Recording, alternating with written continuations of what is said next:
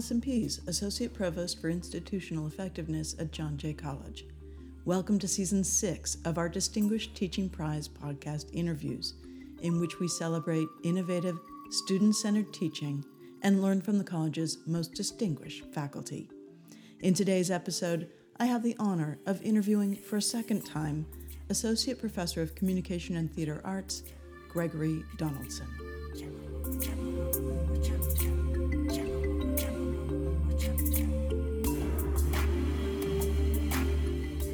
You've been teaching for 54 years. You are one of 3 people at the college to have won this prize more than once. We hold 2-time winners to a higher standard because they have to show that they've grown and continue to develop as teachers since winning the prize. What does winning the prize this second time mean to you?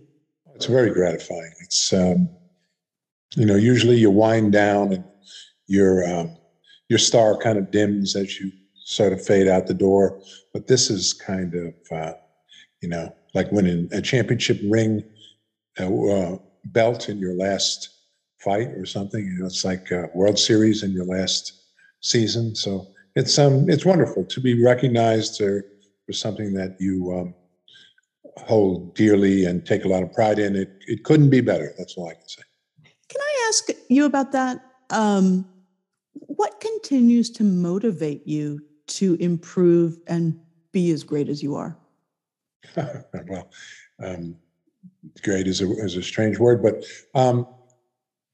I was thinking about that, and I think there's a couple of personality characteristics that I have, and then some just things that have developed over the years. One of the things is I'm a bit of a it runs in my family, and kind of in my kind of lineage, actually, the Irish side of my background, and we talk a lot, and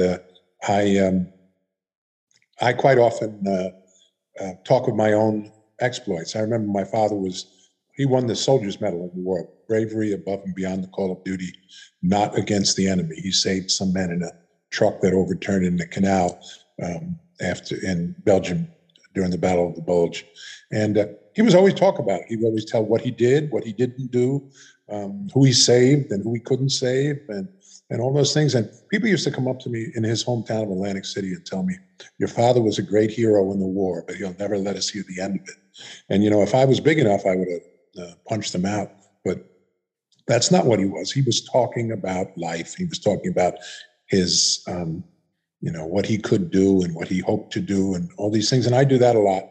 And so I'll talk about something I want to do, that I'm going to do, that I believe I can do, and then I have to do it because I told everybody I was going to do it. Like I hitchhiked to California in 2016 when I was 70.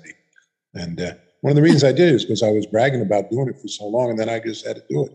And so that's one aspect. The other aspect is that it kind of boils down, when you get to be this age, kind of boils down to some real basics. And the thing that I do best in my life is this. It's the thing I can contribute the most with, and it's the thing that I realized that I actually have the most talent for. And so when you know that, you have to kind of serve that in yourself. And when you serve it in yourself, you have to get as good as you possibly can, or else it kind of turns on you. And that's what I do. So every time I hear of a teacher doing something, or I think of an idea that I might have, or there's another step I can go deeper into it, I do it.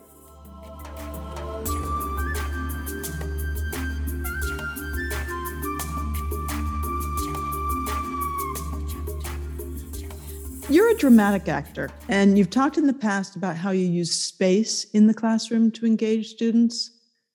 What kinds of changes have you had to make during the pandemic, and what have you learned about this digitally enhanced teaching experience? I found it fascinating. First of all, I was very intimidated. I'm not technologically adept, and I was concerned. I don't even really use Blackboard and CUNY First, and I can just put the grades in. I don't use them extensively. And now I was going to have to do everything online. So I actually got a tutor to teach me how to do it. Someone at the central office volunteered and helped me out. And so then I started. And so it was very similar to starting teaching for the first time. Mm. And it was also instructive because I felt nervous, and then I could sort of feel that the students are nervous as well. Not only they were freshmen, it was my first group that I met, and they were Apple Corps students, and so we kind of shared a lot there. And as I started to teach, I started to realize that the venue or the genre, whatever it is, has great advantages. First of all, I could see all their faces on the screen, right? Mm-hmm. And then I had their names underneath. So I knew their names immediately. Mm-hmm. And so usually it takes me about a week or 2 weeks to learn everybody's name. I knew everybody's name right away. Not only that, and I really strongly stressed that they should have their faces visible so I could connect to them. Secondly, I found I could put people on spotlights, that I could put myself on a spotlight, that I could put people into breakout rooms, that I could do all of these different things. And for instance, we had outlines in our public speaking class I was teaching. And the outlines are really the spine of this class because it has to be well researched, it has to be meticulously organized, thoughtfully, and it has to be logical and impactful. And so you have to get the outline right. And it's a lot of heavy lifting for the teacher because you have to mark the first draft and the second draft. And so I had 3 or 4 students in the class who were really good at the outlines. And I said, you know what? I'm going to put them in a breakout room. And I'm going to call that room the mechanics room.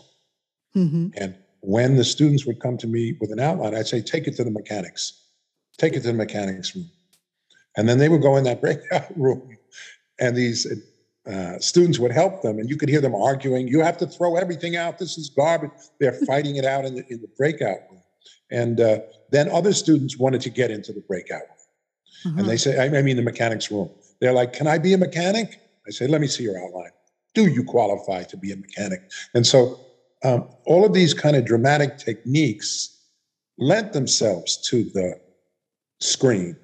And then when I taught the theater classes, and I could put someone to do, Allison, I was thinking of you the other day, if you could have seen, Naomi Rodriguez, she's kind of a quiet girl in the class in my Drama 225 class.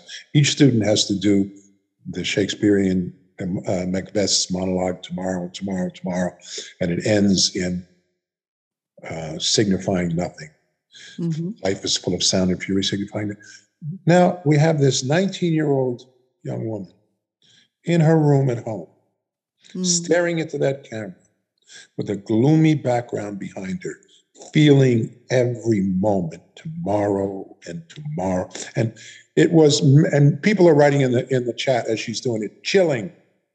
I can't take this. Right. There's something about the intimacy of your own space. There's something about that really works. I had one student who I encouraged them to use their own language. If they speak Urdu or if they speak Spanish, that, significa nada.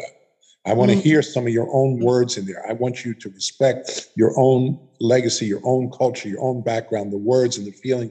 And so I had a student the other day, and she got up there. Her name is Uamu Kolabli, and she speaks French. And she got up and she had the background with a draped dark curtain behind her. And she must have had some kind of a vaping machine because she was blowing smoke as if she was smoking or something. And she said, Dimon et Dimon et Dimon. And in the end, when she said, significa rien, signifying nothing, everybody was like, nobody could even speak.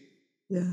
And I've called in people. I called in the provost from New York City Technical College. I've called in professional actors to watch this. And it is, I would just say, Allison, it's freaking unbelievable what they can do. And isn't that fun? So I'm going to summarize. You've learned to work with the medium. You use its strengths.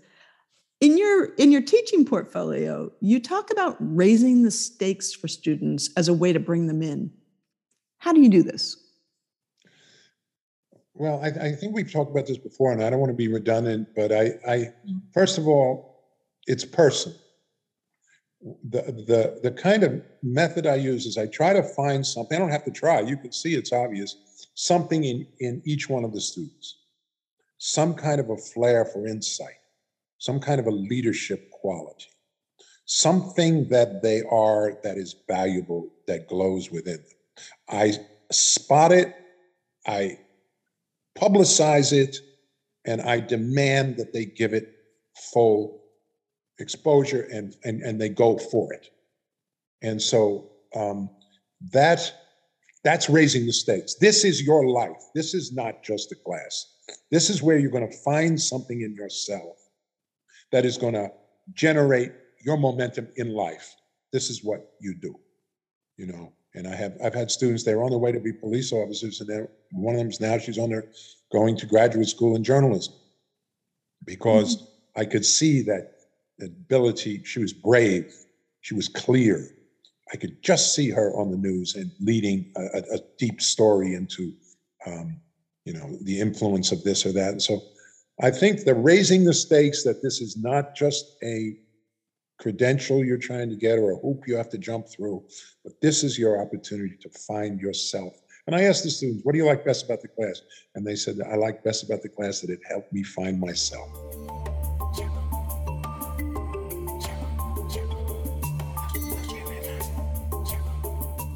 The range of your teaching is really interesting. So not only do you teach freshmen, say, about public speaking or criminal justice and theater, but you teach the NYPD Police Leadership Program. Right. What do you shift about yourself or your teaching when you approach a class of New York City police officers? Well, it's really interesting. They are very high ranking. They're captains and up. And so they have very stressful jobs, and they're really good at what they do. And also the room is incredibly diverse. When you used to see a whole bunch of Irish mafia, now you're basically seeing every single kind of person you could see in there, and which is really wonderful.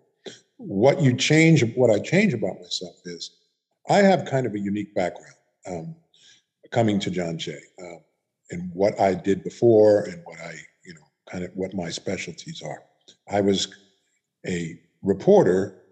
I was a teacher all along. I've always taught, but I figured I wanted to have other avenues of experience. And so I began to write, actually, after I got brokenhearted after my wife ran off with a French filmmaker. I started to write magazine articles and newspaper articles and send them in. And everyone I wrote, they printed. And so I started to write for magazines and newspapers. And then I got a job as kind of what they call a stringer for New York Newsday. And I was in the streets, and I wrote a book in which I spent 2 years in the backseat of a police car, riding with the police in Brownsville, Brooklyn, to write a book. And so I am extremely well versed in what police officers do. A lot of my friends are police officers. I come from a town, Levittown, Long Island, in which people go right into the police force. It's a kind of a blue collar town. And I talk like cops. I look like cops. I act like a cop. We have a lot in common, except for the fact that I'm a raging progressive and they're not, and quite often. And so I emphasize our connection, and then I emphasize what I can do for them. I tell them, I can, in 1 hour today, I can give you a skill that is going to make your professional and your academic and personal life that much more successful. And I prove it. I can do it. I can tell them how to look an audience in the eye. I can teach them how to use vocal variation. I can teach them to do all these things and they see it right away. And they're nothing if not ambitious, and we get along great. Those who are listening to you or who know you may think that you rely on your charisma and energy to stimulate students, and that this might not have any bearing on the quality of student work produced in your classes. What about your teaching encourages and increases the quality of student work? Well, it's a great question, because if in fact it was just a three-ring circus and a show, and I've seen teachers do that. I've seen teachers rely on their personality to get through the day and leave the students with not as much as they should get. So you have to kind of choreograph your course so that it's scaffolded in a way that students can gain the things that they came to get and that they can use. So for instance, when in my Drama 225 class, well, you could talk about famous cases or whatever. I want them to read Shakespeare because I feel as if there's a need for that in the John Jay students. There's a need for them to have that versatility, that facility with language, that being immersed in Shakespeare's metaphors and unique and special language can do. And so we go over that play 2-3 times. Every day they have to come in with quotes. They have to explain the quotes. The test that I give is not on the plot. This is just a simple plot, guilt, blah, blah, blah. It's all about the language. And I devise ways in which the language, they can be immersed in that language. Then I give them writing assignment. One of the writing assignments is to compare the character of Macbeth to the character of 50 Cent in his rap song, Many Men. And you have to, the paper has to be organized exactly the way I ask you to organize it. The opening paragraph has to have your thesis that they're either similar or dissimilar. There has to be at least 3 categories of comparison, and you have to proceed through them schematically. So you're immersed in the language, number one. Number two, you're learning a schematic for writing an essay or a short paper like this, and we do it over and over again. I make them reread the paper. After I mark the paper, they have to write a short paper on what I said on their paper. They have to respond to it, about the commas, the semicolons, the use of words, et cetera, so that they're, once again, that they're going through this process. So the goal is that they get a better facility with language, a better way to organize their own thoughts and to express their own thoughts in writing. And then number 3, the confidence that they have gone to the highest level in reading, et cetera, so that the next thing is much easier. So there is a carefully scaffolded series of experiences that they go through that leaves them more prepared at the end of it than they were in the beginning. And the bells and whistles are just in service of that movement.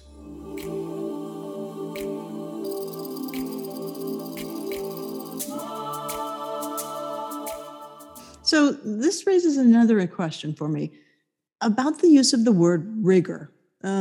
Rigor seems to be coming up a lot these days.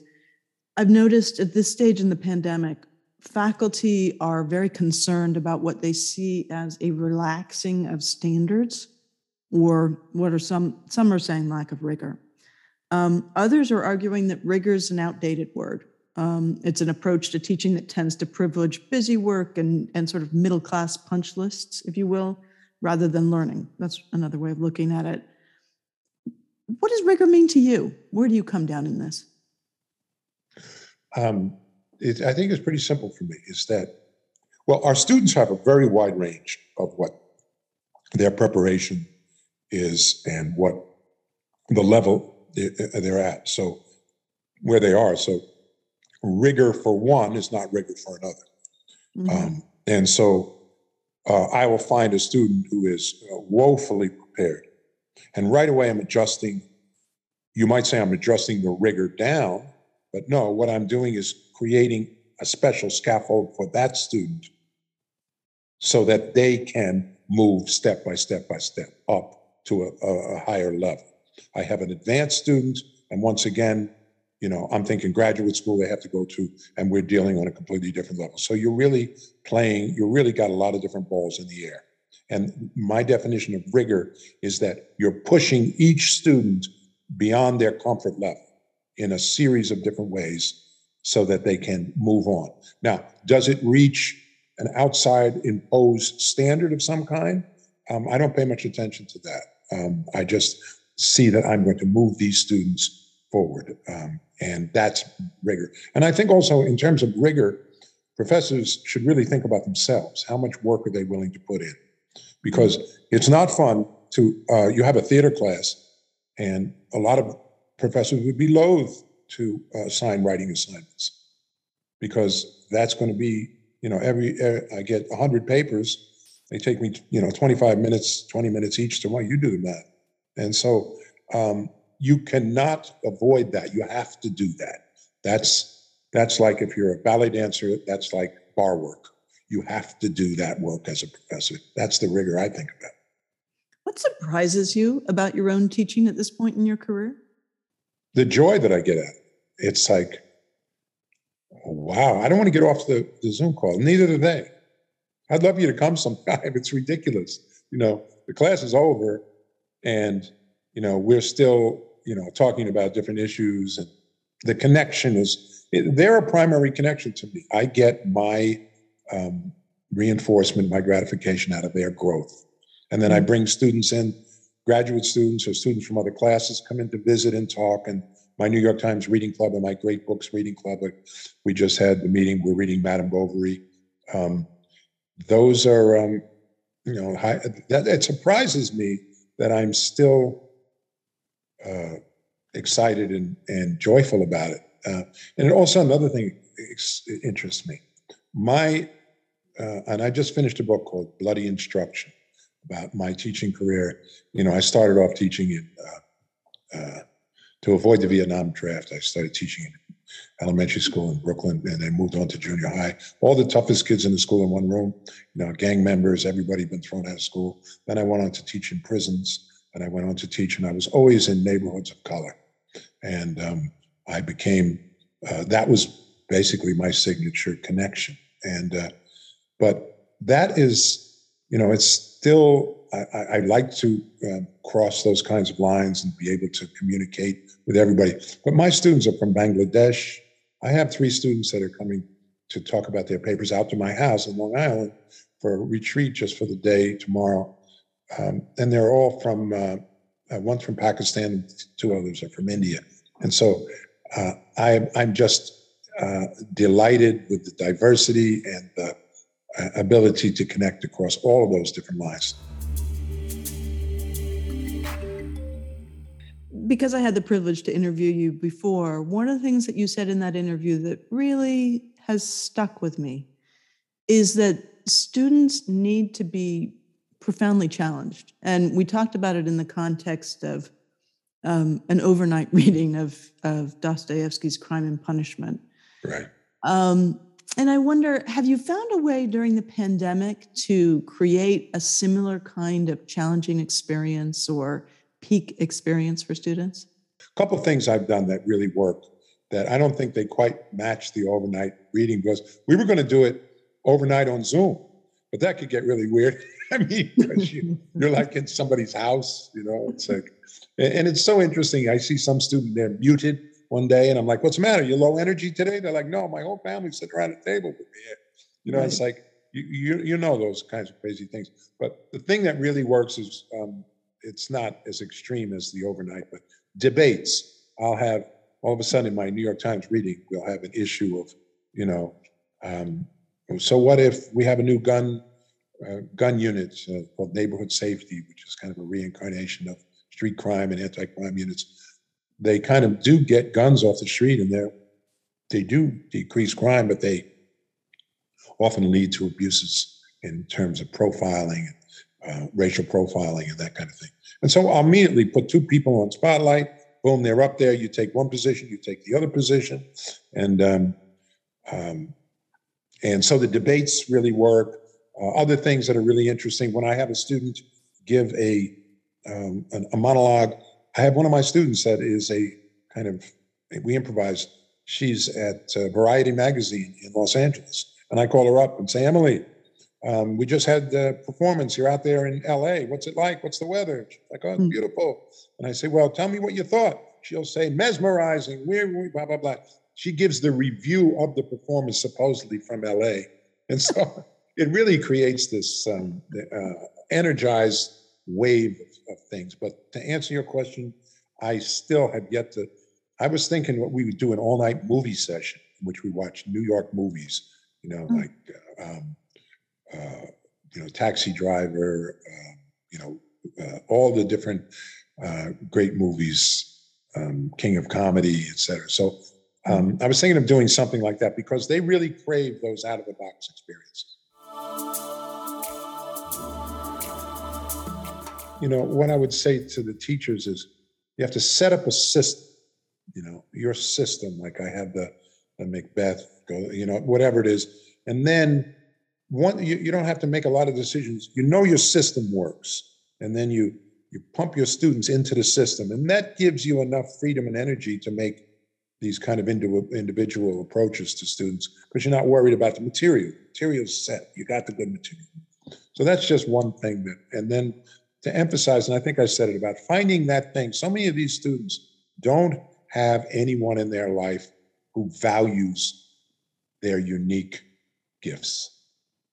Mm-hmm. Some do, and you can feel it in their confidence and their joy, but some don't. Many don't. And mm-hmm. that's where you come in. And the other metaphor, too many professors think they're like Amazon. They're going to come up to someone's stoop and drop the package and drive away. And actually, it's more like the students are on a carousel and they're moving. You have to time it and get on that carousel with them and give them the gifts that you're supposed to give them, moving with their flow, knowing their culture, knowing their ways of learning, knowing their potentials. And also, once you get a really, really good students, which I've had, and I write about it in my book, that then I know these students can't tell me they can't do it because I know you can, because I've seen it done.